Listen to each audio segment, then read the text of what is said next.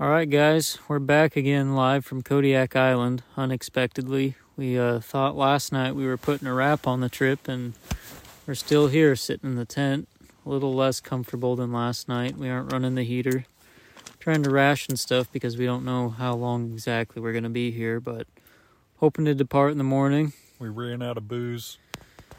Yeah, no more Jim Beam. That's the slowest part of the night so far. That's right, but we did have some tenderloins over the campfire tonight, and those were phenomenal. CJ had a great idea grabbing some garlic salt before we left Kodiak City and tried it over the open flames tonight. It was pretty killer. But yeah, anyways, we were supposed to fly out this afternoon, and it sounds like it's not going to happen. Island Air is a little bit backed up due to not being able to fly the last few days, so hoping to get out of here tomorrow, but this morning really was unexpected.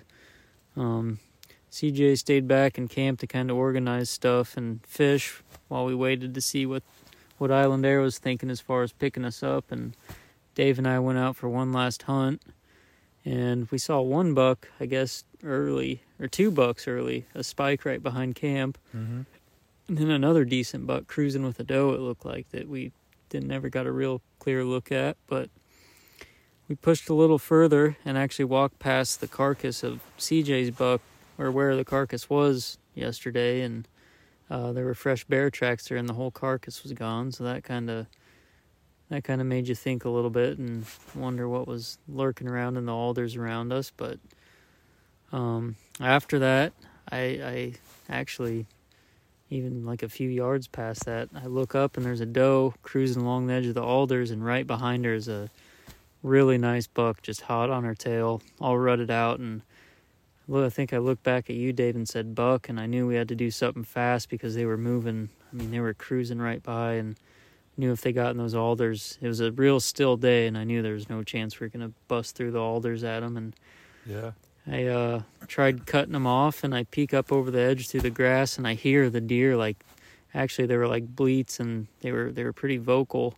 And it was really cool, and I peek up over the edge, and I had the decoy hat on, and the does kind of like scattered, if I remember right, and the buck was kind of surprised, and I was almost off guard, and he turned and looked at me, and I don't know how far. I knew he was, top pin distance. He had to be 12 yards maybe when I shot him, and I shot him, and it looked like a great shot, and he ran away and kind of looks unsteady on his feet, looking kind of sick, and, the shot, I thought was great, and I shoot again just to try to get another one in him, and I shouldn't have.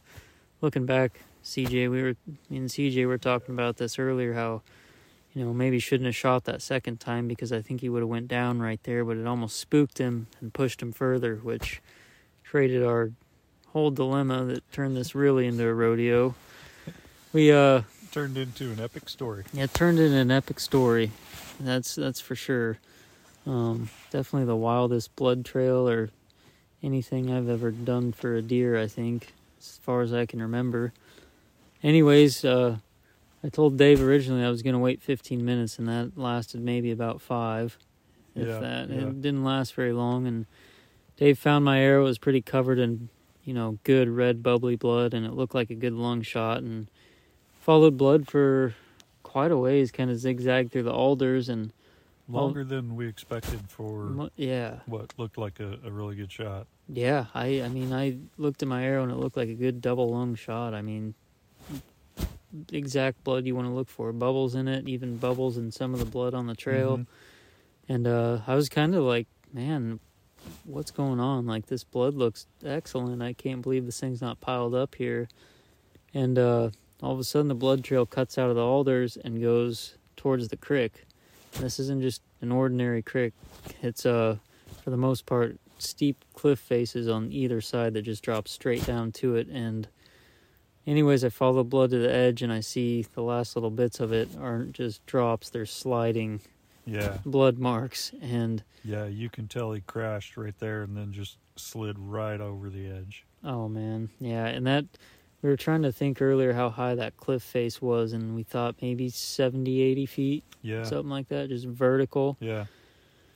And so I'm looking down into the creek thinking, well, the buck's probably floated down like as far as I know, and I'm kind of just looking there deciding what to do, and then I see the buck ledged between the rocks, and he couldn't have been lodged in a more perfect place. I mean, he was stuck solid, absolutely not going anywhere. And it's even more of a miracle is he didn't have a scratch on his antlers or anything as far as I saw. I mean, yeah, we were really nervous that he'd be busted up falling that far, but when we pulled him out, his antlers were perfect. Yeah, antlers were perfect, and when we skinned him, he had looked like maybe one bruise on his back strap, and that was about it. So anyways, I, on an adrenaline high, decided to scale down the cliff in some very sketchy parts and put Dave in a bad spot, worrying about me just going down there on adrenaline, not saying anything to him. And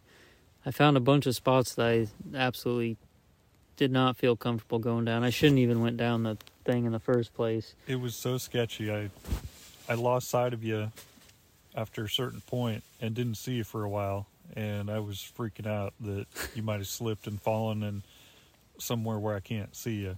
Yeah, it was sketchy and not very smart.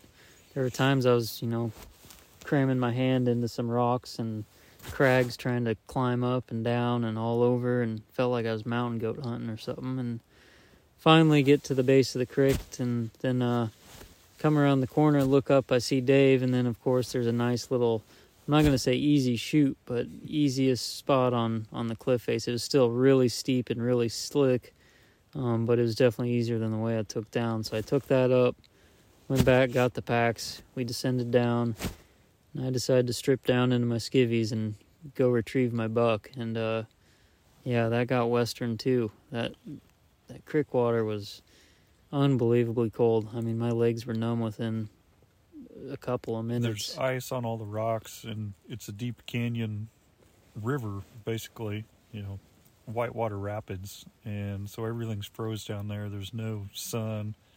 It's absolutely frigid. And Zach's wading across the creek to get his buck. It was crazy. It was wild to say the least. Dave, meanwhile at camp, berries and granola peak were pretty good. Yeah, CJ was nice and toasty back here, fishing, enjoying the sunshine. Here we were trying not to die in the bottom of this canyon. He had no idea how out of control we were. Yeah, and you were in that water for, I don't know if it was quite 10 minutes, but it sure was close to that. It was cold enough, my legs were numb, that I didn't feel myself just beating them to a pulp on the rocks. They're feeling it now, but anyways, got the rope tied to the buck, got him unlodged, and then was trying to get him unwedged, actually, to get him up onto a rock to where we had more leverage to pull him, and I fell in about to my belly level and just soaked myself, and that's kind of when I started to get a little nervous. I won't lie. I knew I needed to get out of the water as fast as possible, and I was trying to get the buck out of there, but finally got him to the bank, and Dave got him pulled up while I dried off as fast as I could and was trying to put on new clothes and get warmed up, and I was shivering like a little bit. It was a little concerning how much I was shivering. It was. Yep, but thankfully Dave was there. If he wasn't, I was really, really in trouble. And honestly, we were talking, I don't even know what I could have done if Dave wasn't there. And we broke down the buck really fast. Me and him worked really quick. In fact, we just boned out both hind quarters right there. So got them broke down and snapped some pictures, loaded the packs up, and climbed out of that steep canyon, and finally got back on the trail back to camp. And yeah, it was hands and knees crawling up out of there the whole way. It was, like you said, I don't remember how many times you said every step counts, and I was thinking just slow and steady, make sure you got a good foothold. I was pushing my sticks into the ground, making sure it was solid in front of me, and man, it was a sketchy climb out of there. I hate heights in the first place, but that was everything's frozen and slippery, and you're looking for a handhold so you can, get something to hold on to take your next step. Yeah, it was pretty nuts. It was wild. We got out of there safe though, and now we're in the tent. Ate some tenderloins, and we're supposed to message Island Air in the morning to see when we're gonna get out of here. So that's I would tell you that's a wrap on Kodiak Island, but it just keeps unfolding. So who knows what's next? Yeah, we're hoping that's a wrap. We're hoping that's a wrap, but I know if Island Air says picking you up tomorrow afternoon, one of these two is going to get or both of them are going to get a crazy idea and probably go knock another one down or two. Who knows? But we're going to keep stacking them up until we run out of tags. That's right. We shoot all our arrows, shoot all our bullets, and go home. That's what we came here to do. So yeah, that might be a wrap. Who knows? But had to stitch this one in there just to add because it was too crazy not to share. And incredible ending, that's for sure. Yeah, the other piece of that, when Zach was going down the first time to try to get to his buck, I took a little video over the edge of the canyon down there, and then I turned around and looked up the mountain, and there was a big brown bear. Luckily, he was going up instead of down towards us, but he was directly up the side of the mountain from us. Oh, yeah. Probably about that same time, Mom and Baby were visiting the tree back here with our meat in it, but they seem like they want to go the opposite way so far anyway. Let's hope that holds up. Yeah, They don't get too comfortable. But yeah, hope you've enjoyed our podcast, and I don't know if this is going to be it or not, but if it is, it's been a blast, and hope to get out of here tomorrow and get where it's warm and dry, finally. It's going to feel nice. Absolutely. Absolutely. Out from Kodiak. Out from Kodiak.